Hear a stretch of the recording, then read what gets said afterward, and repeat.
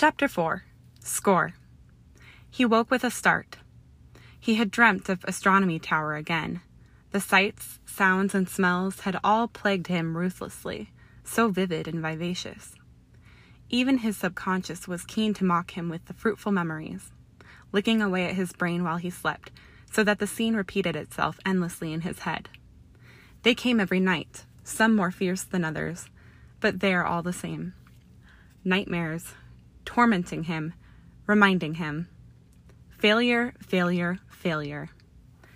He groaned into the too soft pillow and turned over, squinting away a tenacious shaft of sunlight. The autumn sun was irritating and warm on his face, and he didn't like it. It was too garish and deceptive, fooling hopeless morons into believing it wasn't freezing outside. He could already feel the chill creeping along his skin as he pushed away the blankets to set his feet against the bitter floorboards. He shrugged on the robes he'd been given to beat a shiver, adjusting them over his boxers and vest. Merlin forbid McGonagall could have supplied him with a set of actual pajamas that might do something to battle hypothermia. He glanced out of the window, but all he could see were roof tiles, brooks, and the brazen sky that was too harsh with the sun. What was the point in having a window without a view? Stupid Gryffindors. He realized how quiet it was then, and the silence buzzed in his ears, eased only slightly by far-away birds. He arched a confused eyebrow, realizing something at the back of his brain was telling him he'd already woken up once today, if it still even was today. Yes, he'd definitely already woken. He could sense the whispers of recollection blowing across his nerve endings. It had been the mudblood to rouse him again, with her sodding shower and clumsy footfalls. He remembered mumbling a luscious list of swear words into his mattress as he'd listened to her uncouth movements, and he'd been 4 more obscenities away from marching in there with dangerous intentions. But then a door had clicked closed and the sounds had stopped. She'd gone. Thank fuck. So the warmth had soothed him back to slumber, back to the nightmares. Leaving the bed, he slipped out of the room in search for something to do, and something to eat. He helped himself to a glass of milk and some cereal that Granger must have left out, reminding himself that he really needed to learn some wand-list cooking skills if he ever wanted a warm meal here. Asking Granger was obviously out of the question. He poured himself a second bowl of breakfast as his eyes settled on the clock, and he released an agitated breath. It wasn't even morning at all. Not breakfast. It was almost 3 in the afternoon, the official sign that a normal sleeping pattern was lost with his wand, with his pride. His eyes went to the main door, and while he knew it was inevitably pointless, he set his bowl of cereal down and decided he would test it. The second his fingers grazed the handle, sparks shot up the length of his arm, crackling in his veins like spitting flames. Shit, he cursed, eyeing the red sting crowning his fingertips. With a resigned breath, he went back to the kitchenette and turned on the tap to soothe his buzzing skin with some cold water. Then his eyes fell to the kitchenette's tiles, and he started to count. Needed to do something. Needed to keep busy. "You're very quiet," Neville frowned, giving her a long look. "Are you okay, Hermione?" Her mouth somehow molded into a too bold smile. "I'm fine," she assured him smoothly, running her hands over her strategically placed textbook. "I have an arithmancy essay due, and I'm just trying to think." It wasn't technically a lie, but she'd completed her essay 4 days ago. She'd anticipated a few awkward silences between her and her friends when she'd agreed to dinner in the Great Hall, and had purposefully brought something that she could divert her attention to. Who would bother disputing her need to study? Seamus, Dean, Ginny, and Luna had been evidently surprised when she had entered the Great Hall with Neville, but had all futilely done their best to involve her anyway. She was grateful for their efforts. Really, she was, but the conversation was awkward enough between the other 4 Gryffindors and Ravenclaw without her input. Everyone just skimmed over the subject of war, of Voldemort, and that annoyed her. But she desired company that morning, people who she understood and could safely call friends. After all, it wasn't anyone's fault that times of turbulence could stain relationships, and it felt normal to sit with them. So she'd simply nodded and offered them one-word answers, scribbling down an occasional annotation for effect. Nobody else is putting any effort into their essays, Neville mumbled quietly, and the others didn't pause their conversation about Quidditch if they heard him. I guess everyone thinks it's a little pointless at the moment, but I know how you are with your studies, so I shouldn't be surprised. She genuinely adored Neville and his clumsy sincerity.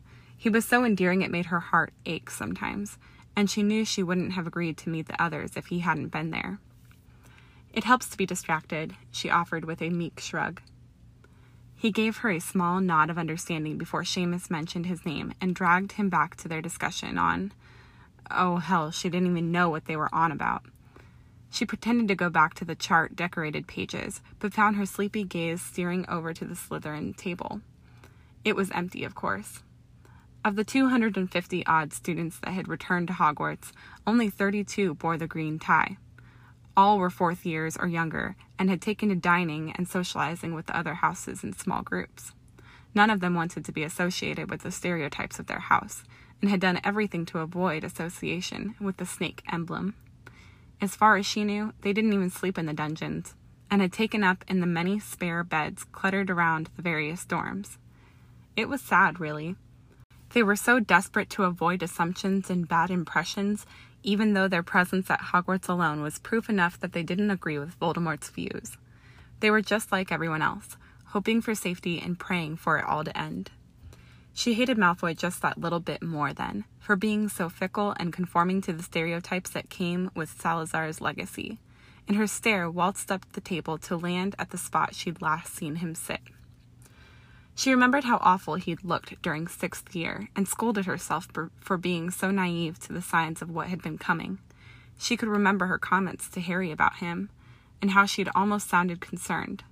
How could she have been so blind? Hermione, a soft, feminine voice pulled her back to the present, and she turned to face Luna. You okay there? You look a little distant. She fought hard not to squint at the irony-laced comment. I'm fine, Luna, she sighed, gesturing to her book. Just having a bit of difficulty focusing on this. I think I might head up to the library. Already? Ginny frowned, and Hermione noted her concern was genuine. You've barely touched your food. The brunette glanced down at her half-nibbled Sunday roast. I'm not that hungry, she shrugged, pushing her plate aside. I had quite a big breakfast. She could see their reluctance to believe her, and she couldn't blame them. She knew she'd lost some weight since Harry and Ron had left, but it wasn't so much that she was starving herself, or really eating less food at all. She just ate at abnormal times. It was the insomnia again. Maybe she should take up Slughorn on his dreamless sleep potion offer. Do you want some company in the library? Neville offered earnestly. I guess I could work on my herbology essay. No, that's fine, she shook her head, rising from the table. I know you don't like the library, and you haven't finished your dinner. I might pop up later then, he compromised, spearing another sprout with his fork. It was nice to see you, though, Hermione. It really was, Ginny nodded, accompanied by a hum of agreement from Seamus and Dean. Will you come see us tomorrow? No. I'll try, she breathed quietly, giving her fellow lions and the blonde eagle a soft smile. It was nice to see you all, too. She gathered her belongings and turned to leave with a delicate wave in their direction. She could already hear their hushed tones fluttering amongst the great hall as she left, all discussing how bad she looked, no doubt. They would talk about the dark smudges under her bloodshot eyes and how her skin had turned a shade paler. Nothing vicious or remotely backstabbing, just the truth. Just words of worry. Perhaps she would have felt guilty if her body could accommodate any more negative emotions. But it couldn't. Thoughts of Malfoy had pretty much filled her to the brim with spicy notions, and combined with a lot of loneliness and a dash of despair, she just didn't have the room. The hope was still there, though, just a flicker of optimism about the size of her heart that refused to perish. She clung to it desperately sometimes, and then cursed it the next moment. It was what kept her going and encouraged her late-night endeavors to read everything about Horcruxes, and also what led her to continue order training with McGonagall. Yes, it was there. It just went missing sometimes. The library was alive for a change. A few third years were crowded around a table discussing some potions homework, and another desk was full with a set of fourth years. Madame Pince was tucked away in her usual spot too, with her beak stuck in a book and her narrow stare peering over the pages to watch the students. Hermione offered the sullen library a nod, which wasn't reciprocated, before she looked back around the space with unsure eyes. She spotted another batch of pupils behind a bookcase and decided the library was too busy for her liking. She needed solitude. She headed to the restricted section and plucked 2 of the books she needed from the shelf and decided she couldn't stay here if she wanted to read in peace. She slipped the weighty text in her bag and contemplated going outside, but the weather was hardly suitable for a reading session. She just wanted to go back to her room and curl up on the couch with a hot chocolate and literature for company. But he was there. Her brow creased with determination. Well, she was not going to be exiled from her own room because of that bastard. She refused. Why should she have to alter her routine just because of Malfoy? If the slimy prat played up, she could just lock him in his bedroom. She cast a quick concealment charm on the books as she left the library, her intelligence warning her that it wasn't wise for him to know the subject of her interest. If the little swine found out and somehow managed to escape, no doubt he would go skipping back to Voldemort, expecting a pat on the head for foiling Harry and Ron's plans. Her strides back to her dorm were bold and purposeful, building her up with adrenaline to ready her for a confrontation. Mumbling the password to the main door, ad lucem, she shoved open the door harder than necessary, and her eyes found him instantly. Whatever she had expected to find him doing, this wasn't it. He was perched on the counter, separating the living space from her kitchenette with his hands braced at his sides. His shoulders were relaxed and his head slightly tilted to the side as he absently tapped one of his fingers against the mahogany surface. He hadn't noticed her, even after she had closed the door with a silent tug and taken some small steps into the room. She craned her neck so she could catch the right side of his face, realizing that his familiar scowl was still in place, darkening his features. She wondered briefly how his agitated expression could be so permanent, but then realized that her mouth had scarcely risen at the corners for several weeks. His scowl wasn't necessarily angry, though, more concentrated than anything else. Hermione peered a little closer, like he was a rare and dangerous bird that she had simply stumbled across. She followed his steadfast glare to nothing but the wall of white tiles. Her lips parted with a look of irritated confusion. What the hell are you doing?" she questioned sharply, watching as he flinched in surprise and snapped his head to look at her. Ah, there was the anger. Clearly she had disturbed him in some way, and he was furious about it. Her amber eyes flickered to the tiles again to see if she had missed something, but there wasn't so much as a blemish against the ivory ceramic. "Bloody hell, Granger," he roared, hopping off the wooden top with fluid movements. "I've lost count now, you stupid—" "Count?" she repeated, instinctively laying a hand over her pocketed wand. He didn't near her like she'd expected, just shifted his weight between his legs and regarded her impatiently about 15 feet away. He still felt too close, though. What the fuck are you doing here?" he snapped quickly. "I live here," she hissed, crossing to the sofa and dropping her heavy bag. "And I have some work to do, so leave me alone." "And where exactly would you have me go?" he countered, folding his arms over his chest.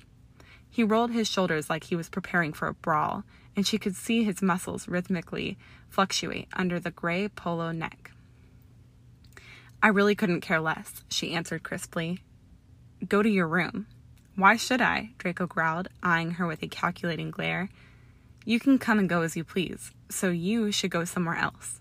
"This is my room, Malfoy," she yelled, balling her fists defiantly. "You're just here because the Order feels sorry for you." He snarled. "I'm here because you bloody morons can't mind your own business," he shouted. "Always sticking your noses in and thinking you're helping. We are helping you."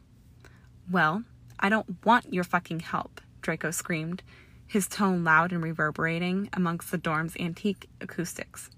"I never wanted your help." "Well, you've got it," she interrupted calmly, unable to help the haughtiness to her voice.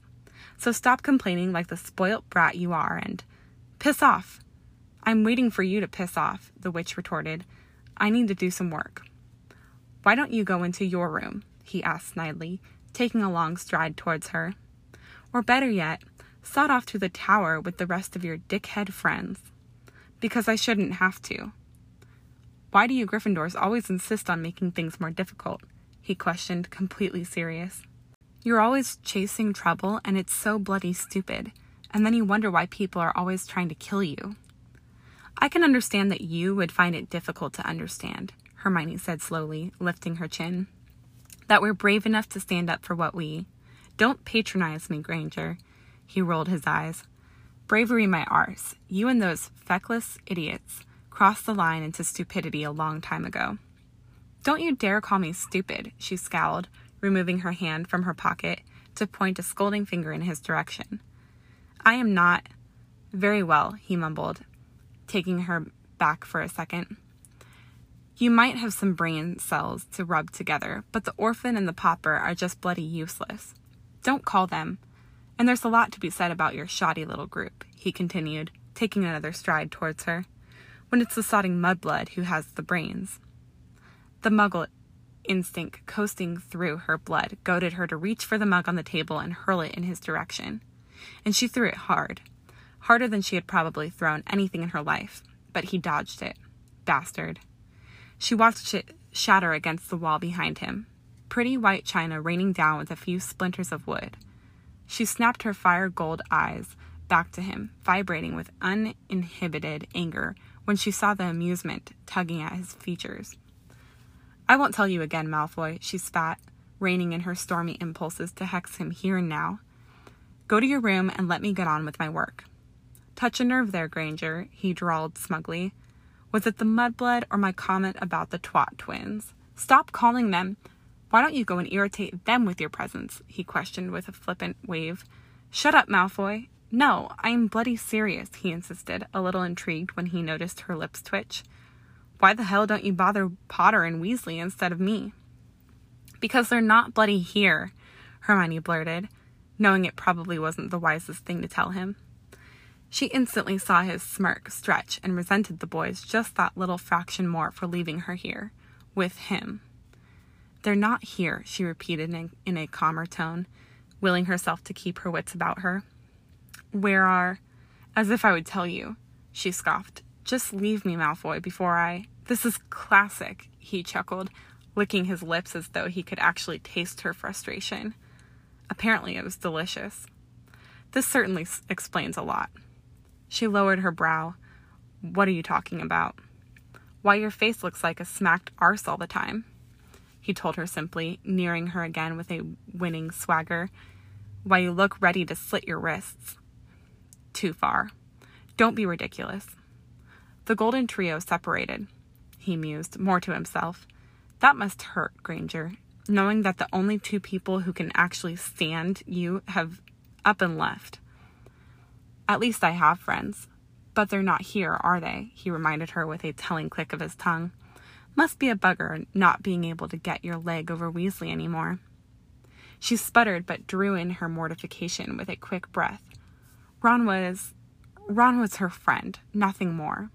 She had hoped for more and sacrificed her innocence to him before he left with Harry. It had been uncomfortable, and he hadn't particularly handled it well.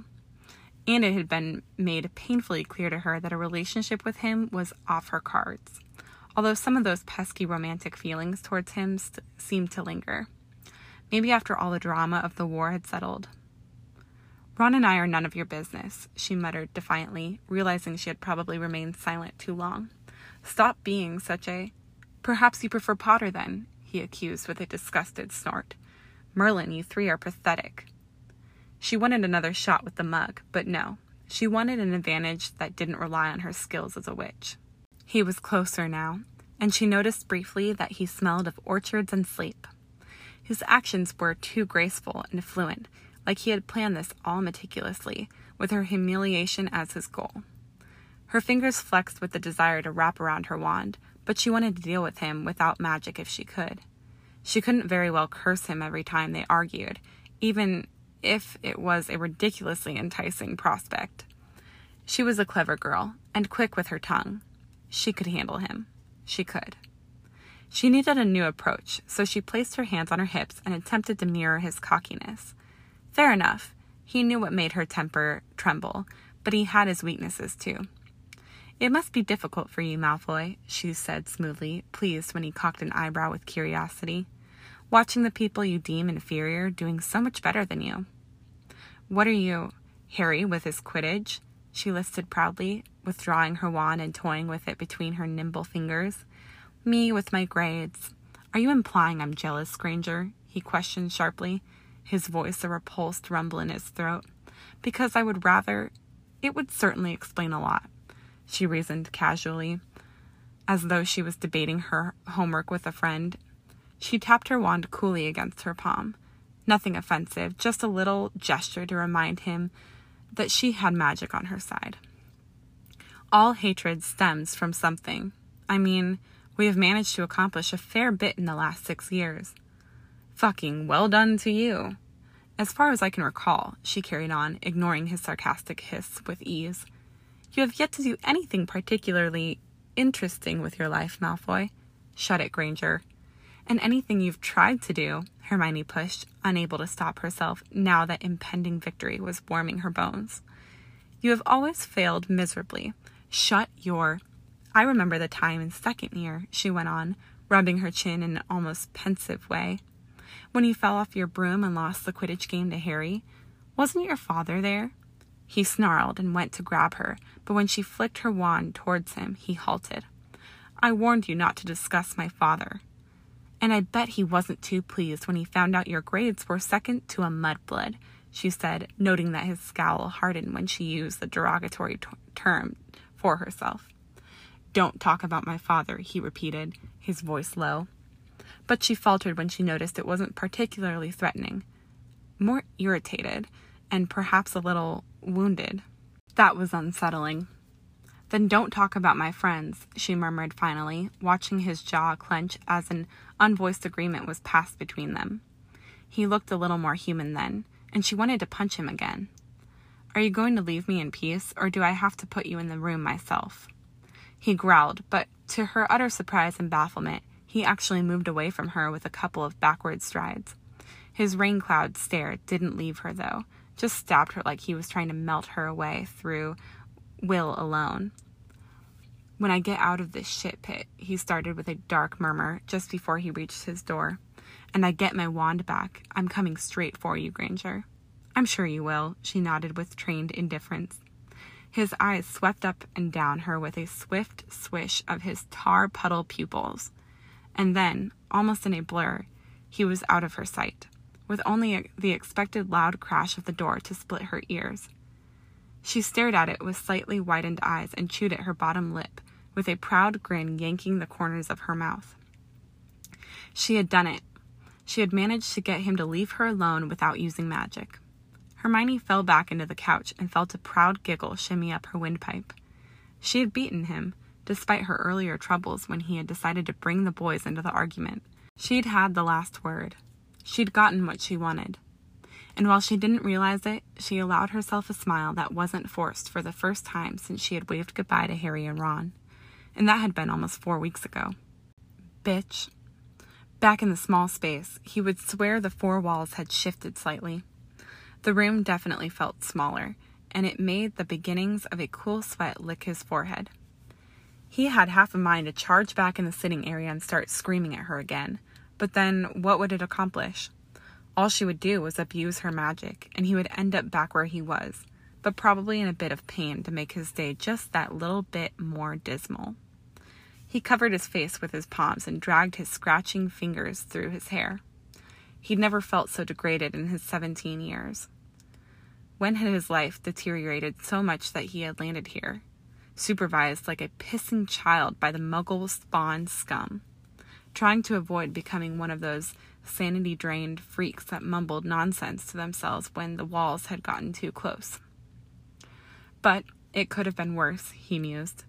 It could have been the weasel. That would have definitely ended in bloodshed by now. At least Granger wasn't a brainless prick and could actually back up her arguments.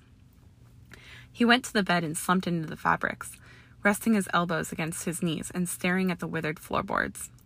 His eyes shifted to the bedside table, and he opened the drawer, peering inside to find only a discarded quill and a Gryffindor tie. Perhaps he could use it to hang himself with when he'd finally gone insane in this place. When the walls... He snatched up the quill and waltzed his fingers up the silky feather strands.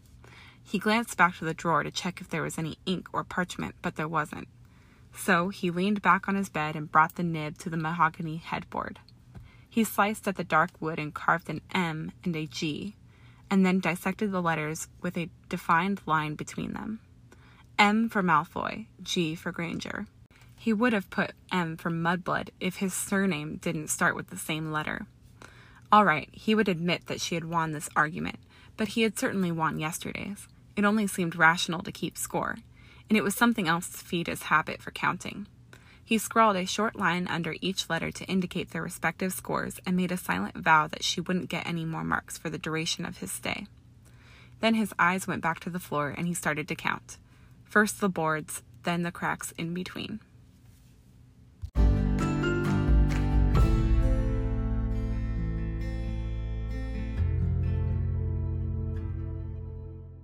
All right, welcome back to the Dramione Fanfiction Podcast. It's your host, Kaylee G, and a special guest once again, who just seems to be a regular co-host at this point.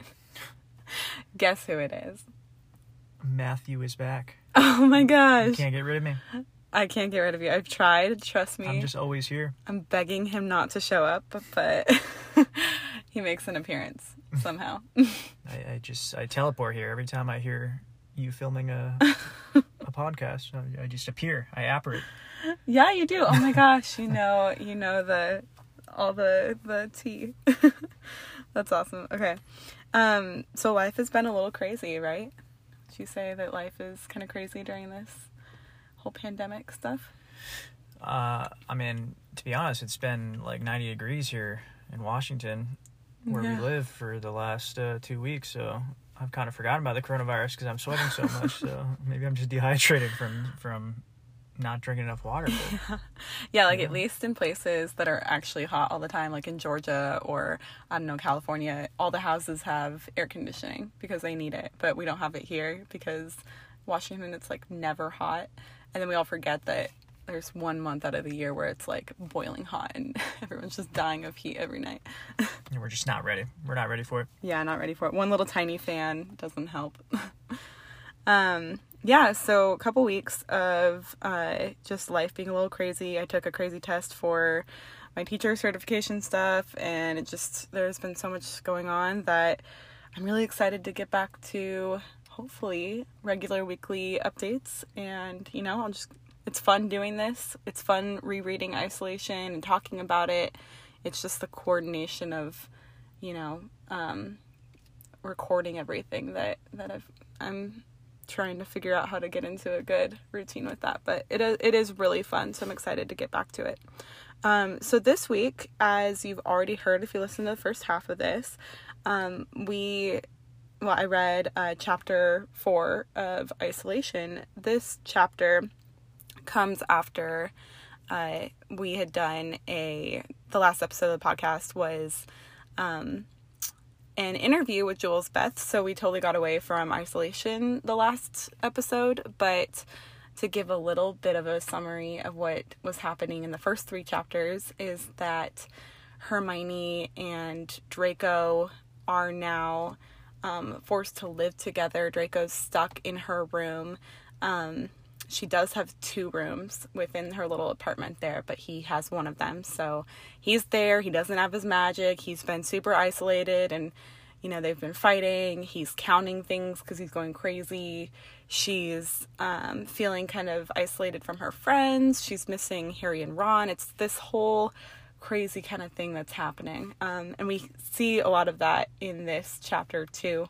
It's kind of just this continuation of the day-to-day experience between the 2 of them. So right out the bat, we start with Draco waking up, and he woke up from nightmares. He's been having nightmares about the astronomy tower. What does that kind of tell you? What do you think that means? Well, the most important thing that I think you left out is, I think it says specifically that he woke up at 3 o'clock in the afternoon. Yeah. Which I couldn't identify with more. I read that and I was like, oh my God, man. I kind of saw myself in Draco a little bit when I read that. I was, 3 o'clock in the afternoon. I was like, that, not only does that take skill, it takes effort, because 3 o'clock in the afternoon, I mean, that's late. You know, back when I lived with my parents, I would get roasted if I got up past like noon, and 3 o'clock is just, you know, that's serious. So yeah, but obviously he was talking about him having insomnia and dreaming about the tower and all that other good stuff. I was just really tunneling on the 3 o'clock thing because that is so funny. I wish I could sleep till 3 o'clock because my insomnia is like super real, but it's because at like midnight or 1 a.m. that's when all my good ideas come, and so I, you know, wake up and I get up and I'm like, you know, you're sound asleep and you're like, what are you doing? I get up and I'm just like, I have to go downstairs and write out this whole 3-chapter thing that I just came up with at 1 a.m. So I'm saying it's the dream. 3 o'clock. You know, Draco's talking about it being like a bad thing, and I'm sitting here saying, you know, you should be, you know, thanking your lucky stars or whatever. You know. Yeah. I mean, I guess he mentions Hermione wakes him up at some point for her morning shower or whatever, but yeah, he realizes that it's not the first time he's woken up that day. So yeah, like you said, he is hearing her in the shower, and apparently she makes little like moans or something. I don't know. I sing in the shower. I don't know about anyone else, but like, but she's like moaning or something. I don't know what she's doing. Girl's like having a real good time in the shower. Yeah, I guess Hermione's gonna be Hermione. You know, she's blowing off some steam. She's got Draco Malfoy in the other room. You know, he's trying to sleep till 3 o'clock. It's just not good times in the dorm room there. So yeah. Oh, that's good. I was kind of thinking. So back to the astronomy tower dream stuff. I was kind of thinking like, what could it mean that he's dreaming, like that he's so haunted by his failure at the astronomy tower? Like, I know that you obviously, you know, it really bothers him that he has failed at things that he's tried to do, but I also wonder too if it's kind of like I think deep down it just haunts him that it's all super real. Like that was a very real thing, and he was put in kind of an impossible decision, like an impossible position. And so I wonder if like maybe he thinks that it's his failure that's haunting him, or deep down it's really the position he was put in, you know, and like where he's at, he's kind of realizing like, well, this is the side I'm on, this is where I'm at in this world. Yeah, I mean, I think if he had not screwed up, or at least in his mind, at the astronomy tower and killing Dumbledore, right, then he at least thinks he wouldn't be in the situation he is right now. But you know, my sneaking suspicion is that maybe this worked out for the best for him. So, you know, those nightmares will turn into rejoice at some point when, you know, Voldemort is swiftly destroyed by McGonagall and her amazing wizard powers, you know.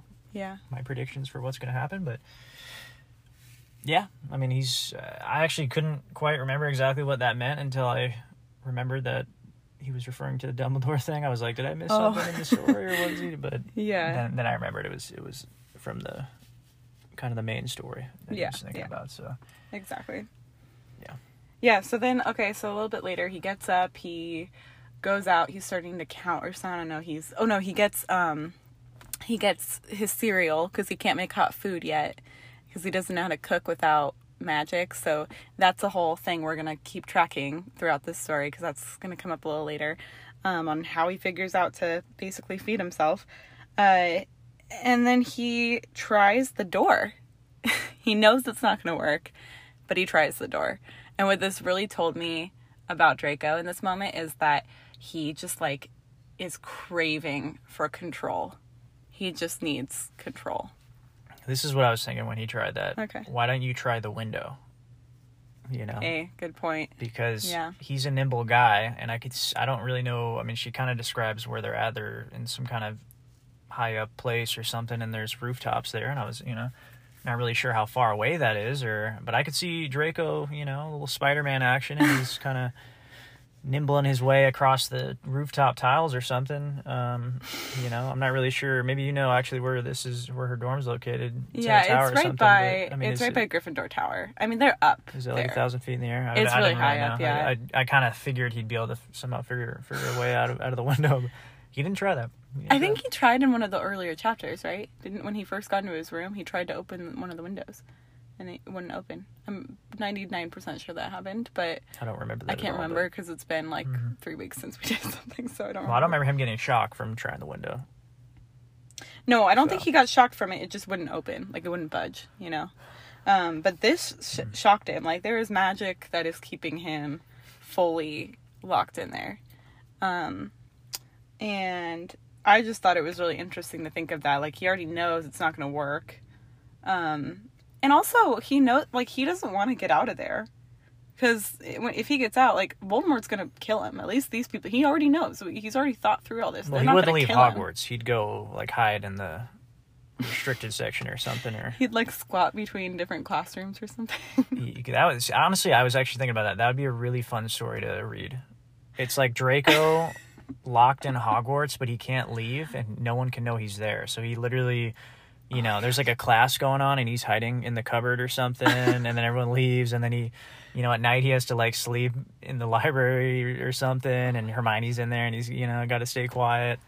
That's what the story could turn into. A lot of potential there. I have some really like crack fic fan fiction stories to send you. There's some weird stuff like that. Is that what a crack fic is? I don't know what that means. Honestly, I don't totally know, but my idea of a crack fic is that it's like just so out there and so crazy it would never happen. It's just like a story for the sake of a story. I don't think it's even that out there. I mean, that's what I'm saying. It could happen in this story. Yeah. One day, Draco's going to try the door. It's going to work. I'm picturing Smeagol. This is what I'm picturing, like a little Smeagol. He's like... That's exactly what I'm imagining. But it's, Draco's got to be Draco. He's got to stay alive. And Voldemort wants to kill him, so does everyone else. That'd be a pretty great story, And then maybe he, like, makes his house the Chamber of Secrets or something. He just lives in there. He's like a little gremlin. His only friend is the shredded, the dead... The dead snake. There, yeah. the dead snake is his only friend. Yeah. The dead basilisk. Yeah. Boy. The next one, the next fanfic. Okay. Somebody write that. If you're listening and you write fanfics, write that story. That's what we all want. Oh my gosh. That's good. Okay, so next we have Hermione. Hermione's perspective. She is eating with her friends, and she feels... What would you say? She feels like annoyed. I think what she says in there, she feels annoyed that no one wants to talk about the war. Everyone's just acting all normal and kind of avoiding everything that's real. And so I kind of interpreted that as, in the last part of the chapter, Draco, we found that Draco was really craving for some control. And in this part, I think Hermione is really craving for some normalcy. Or at least, if not normalcy, maybe a better way of putting it is like, I feel like she's craving acceptance of what's to come and working through. She wants to be real with people and like work through things. Because I think like if you think of her relationship with Harry and Ron, if something is wrong, if they know something's happening, they're spending every single day, like in every single book, they spend every day working towards what they need to be doing to get to the next step to fix things. And all these people that she's around that are her supposed friends are like, yeah, so what are you up to? Like, oh, you shouldn't be working so much in the library. It's kind of probably annoying for her because she's like, we need to be working towards, like, we need to be mobilizing. Where's Dumbledore's army? Like, we need to start doing things. She's spending all her time in the library because she's researching Horcruxes, going day by day, getting, a step closer to, being prepared for the war. What do you think about that? That's good. That's good analysis right there. On the other side, I would say, Neville and these guys, they're just trying to be regular students. Just imagine that. You're just a student at Hogwarts. You just want to hang out with your buddies and play some Quidditch and, drink some butterbeer or whatever, have some frat parties in whatever tower. And then this, freaking dude named Voldemort wants to kill people and start this war, it kind of sucks. Like, yeah. It sucks. So they're trying to live a normal life. I don't blame them. Yeah, no, I feel that. I'm going to make a really strong comparison here between real life and this. And, like, maybe this is a little controversial. I don't know. But I really feel like Hermione she's in the social justice perspective if you put it into our current world, right? Like all the people that are out there, I have all these people on my feed, these friends of mine, and I try to do it as much as I can, but you do what you can. The people who are like still posting Black Lives Matter, still posting things that like, for a lot of people who just kind of, oh yeah, I agree with that. When that time in early July, when everything happened with the murder of George Floyd and all of that stuff was going on and the marches were happening, people were, jumping on the bandwagon and posting their one little hashtag, and then it's like, okay, forgotten about. So I feel like maybe we can kind of relate to that, where Hermione is feeling like, the people who are still addressing this stuff, the people who are still out there right now, that like all of the people who aren't are basically like, oh, come on, okay, we already said that, come on, we can't spend our whole lives worrying about this one thing. And in this context of the story, I feel like her friends are like, we can't, internally they're probably like, we can't spend our whole life worrying about this inevitable war. Like, it is what it is. We know it's happening, but what can you do? Whereas Hermione is kind of that like social justice kind of person, where she's like, no, we're going to keep, like, you're not working on it. I'm still working on it. We are still fighting this. I don't know. Yeah. I saw a very stark comparison there. Maybe they are. I don't know. I mean, all we really got was them eating dinner together, and maybe they're working pretty hard behind the scenes, Yeah. I kind of imagine they are. Neville's just trying to be upbeat, and, hey, that's an important role in this kind of stuff, right? You got to keep your morale up. Otherwise, you're not going to be working as hard as you could be, so.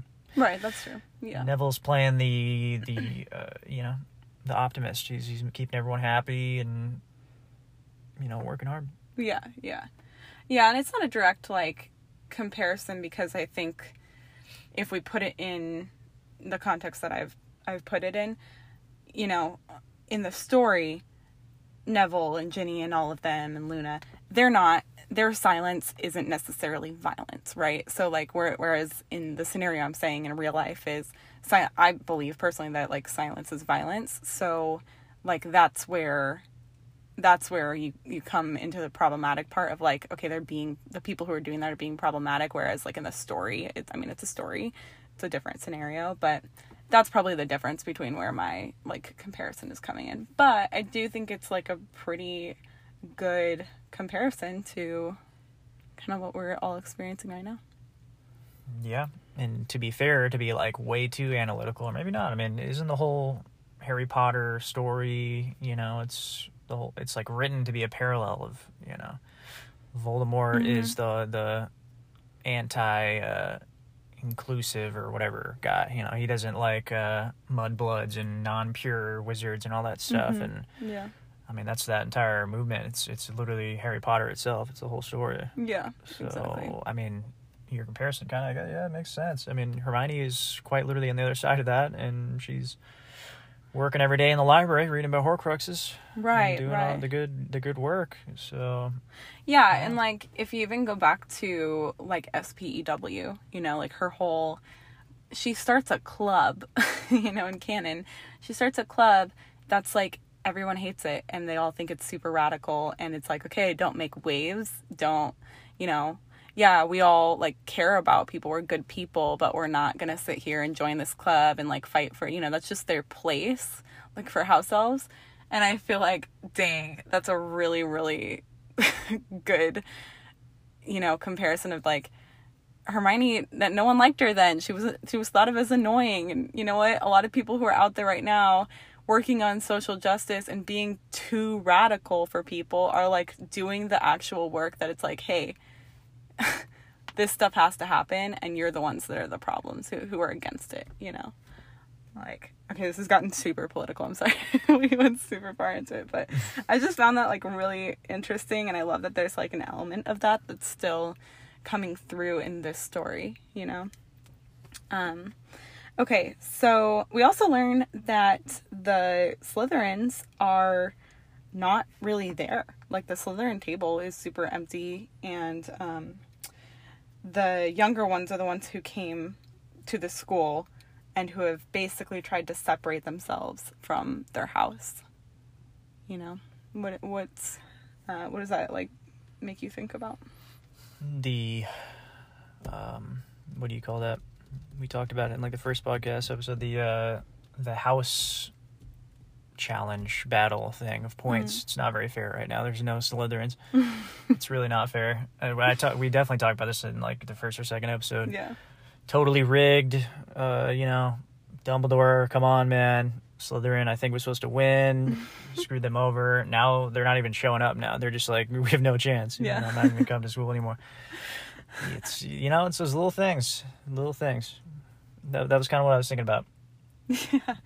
I didn't think of that at all. I love that. I love that you think of that. Like, dang, their house points are going to really hurt this year. The big hitting repercussions. That's the stuff I think about, like yeah. Wow, just really rigged again, this whole competition thing. Oh my gosh. Yeah, you've pointed out a true injustice in this world. Thank you for your contribution. You probably didn't think about that, and now you're going to think about that every single time they bring that up in the story. It's like, okay, yeah, the House Cup was rigged all the way from the first book. Yep. Slytherins didn't have a chance. Dang, Nope. That's good. No, but if Draco does something big later, maybe he just gets 1,000,000 points by himself and carries Slytherin in this year's House Cup. So I do love your prediction that the house points are somehow going to be really significant in this story. Like, you're really reading it. You're reading into it really well. You can just tell that. Well, I want the points to be a big thing because they never talked about it, and I loved that story, and then it was just gone. And it would be a big twist if just, the whole thing was actually just really came down to, like, a big House Cup, like, battle or something at the end, Voldy doesn't even show up. It's just like... No, Voldemort does show up. He shows up, and he's on, like, team, he's not going to go with the Slytherins because they haven't been helping him out as much as he wants, so... He forms his own new team. Nah, he's a Hufflepuff. Okay, we just watched that Beach Games episode. Guys, my favorite show ever is The Office, and I've seen it 1,000,000 times, and Matt's never seen it, so I'm, like, forcing him to watch it with me every few days. And we just watched the Beach Games episode not that long ago. And doesn't Jim make his team Voldemort? Because Dwight is like... Yes, yeah. And Dwight says something about it, or he says, I don't know what he said. He's like, he's the bad guy or something. It's so gold. Ugh, I love it. Like, they have several little tiny Harry Potter references throughout the show. Like, in there's a later episode. I don't think you've seen it yet, but spoiler.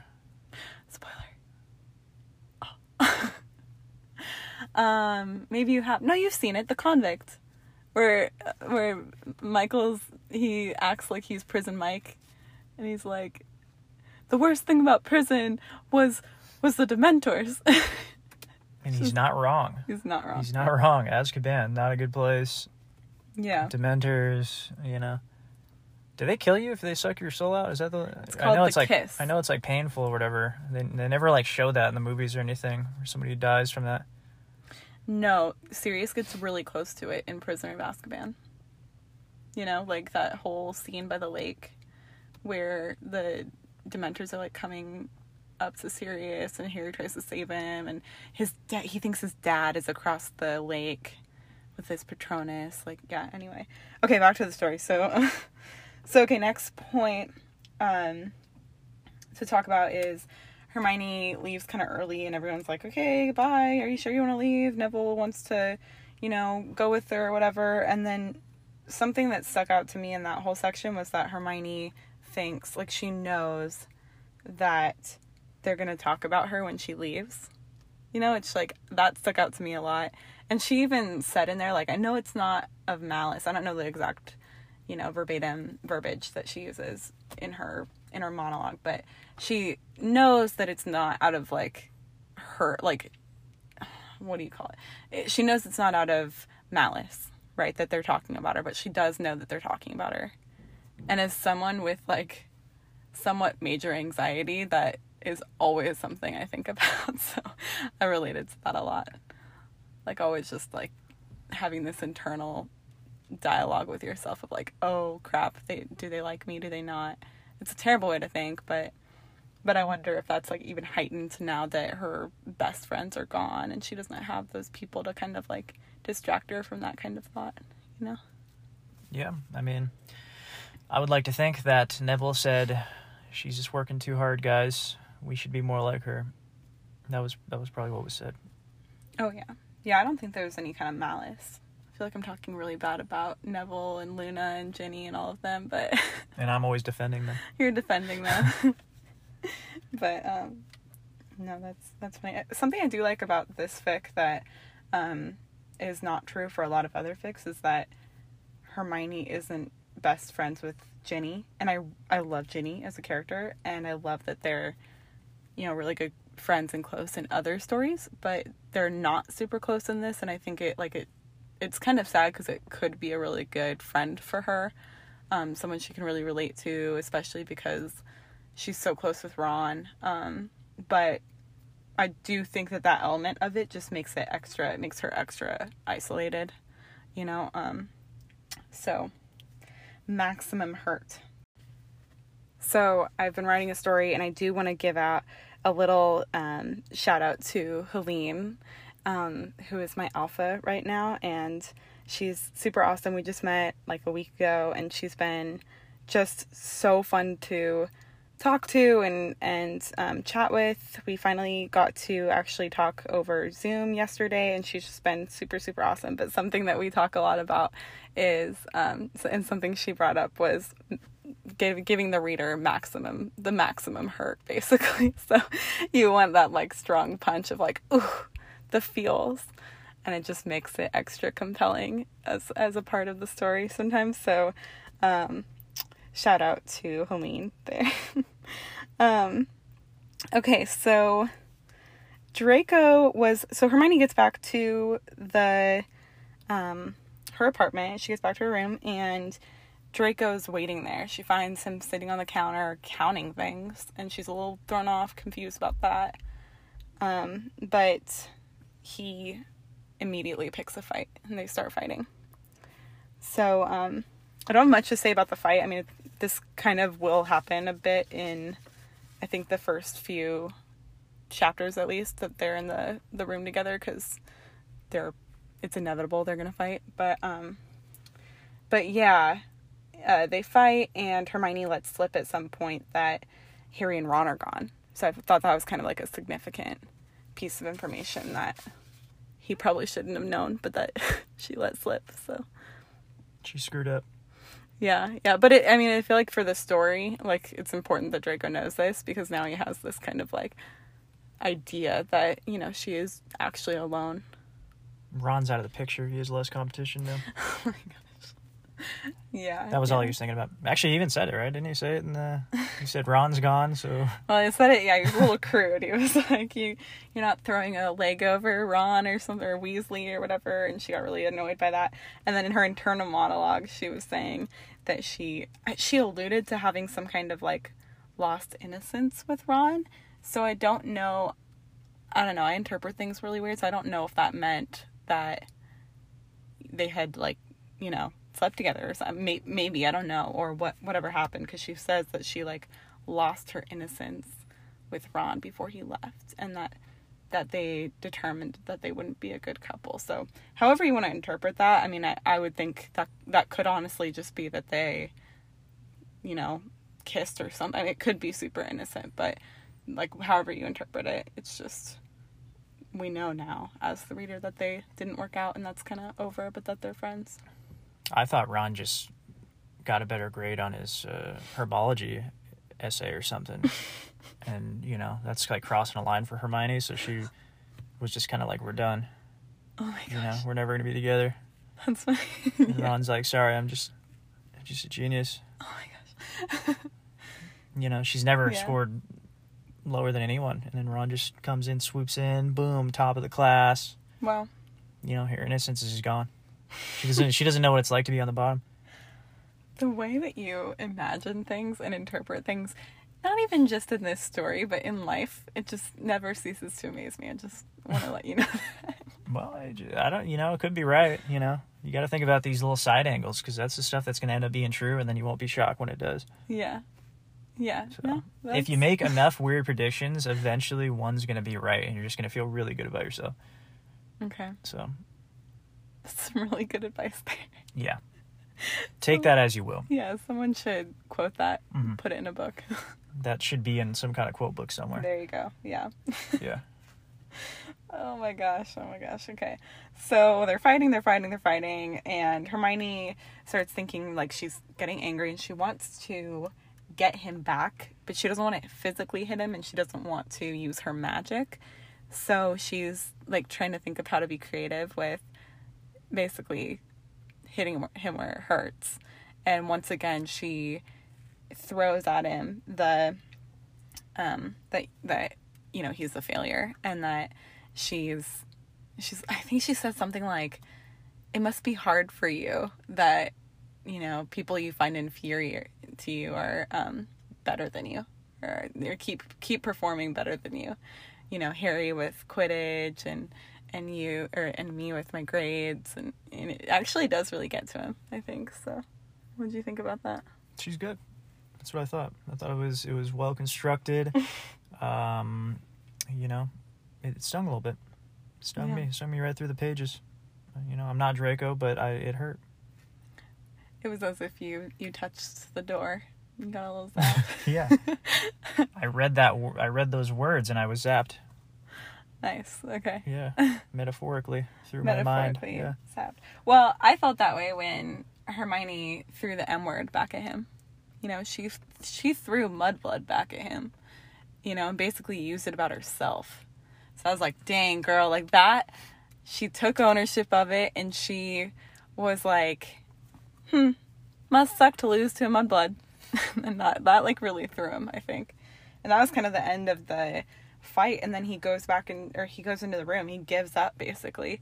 Goes into the room and finds a quill and creates a scoreboard on his headboard. I thought just this whole little plot point is so cute to me. It's so funny and so cute. Like, he starts keeping track, and that he gives her, it's a game. Like, that to me, now it's turned into a game. And we'll start to see, and I don't want to give too much away, but like, we'll start to see in coming chapters that this really becomes something fun for him. It's something he looks forward to.